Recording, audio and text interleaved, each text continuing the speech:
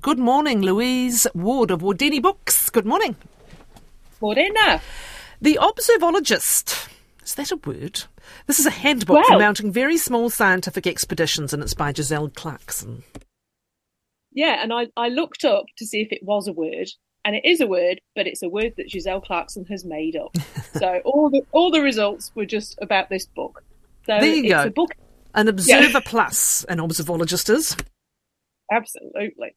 So, as you say, it's a handbook for mounting very small scientific expeditions. And structure-wise, it's a beautiful hardback. It's about an annual size, if you know what I mean. The old Beano and such. There's a gloriously huge insect on the cover in vibrant greens and yellows. And its actual size, which is tiny, mosquito size, is on the title page. And later on in the book, you find out exactly what it is. Then we get to the table of contents and discover what observology is. It's the study of looking and where we're going to mount our expeditions. And these are places that absolutely anybody can access. So we can look in a damp corner, a pavement, a weedy patch, and behind the curtains. Underneath each of these headings are the creatures that we might find there. And then there's a explaining what's going on pages. And Giselle has a page of boring situations improved with observology. And even though I am so old and wise, it took me right back to childhood, because the boring situations are things like school, which not everybody finds interesting. An adult bumps into someone they know, and we all know what that feels like when we're little and we've got to wait, and waiting for your turn. And if only I'd known I could be studying the carpet bugs at Marks and Spencer's, my childhood would be a lot happier. Instead of standing between two sets of knees. Exactly. Looking at navy blue skirts or whatever it was she wanted. How clever.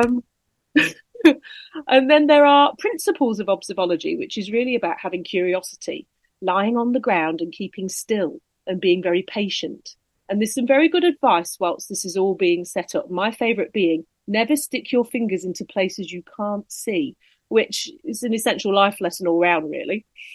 And then we learn about scientific names and taxonomy. And I looked a few things up as they seem too wondrous to be true.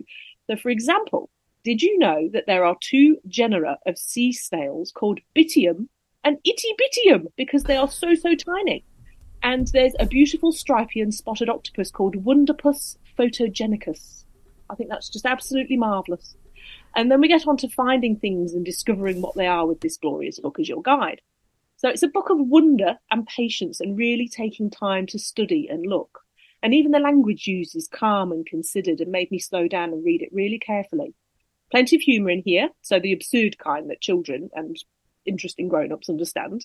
It doesn't rely on poos and farts and shouting and action to grab and retain the interest. There's plenty of poo, obviously, and there's nothing wrong with poo and fart jokes, but in here, of course, you have to observe the poo.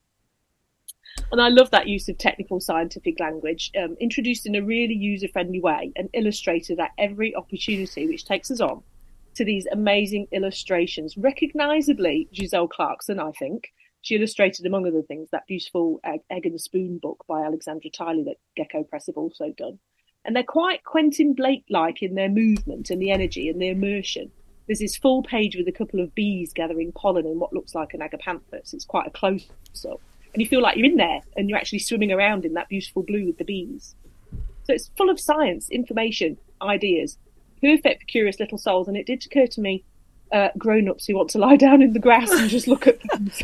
Look, who can argue with a nitty-bitty, what is it, an itty-bitty onicus or something?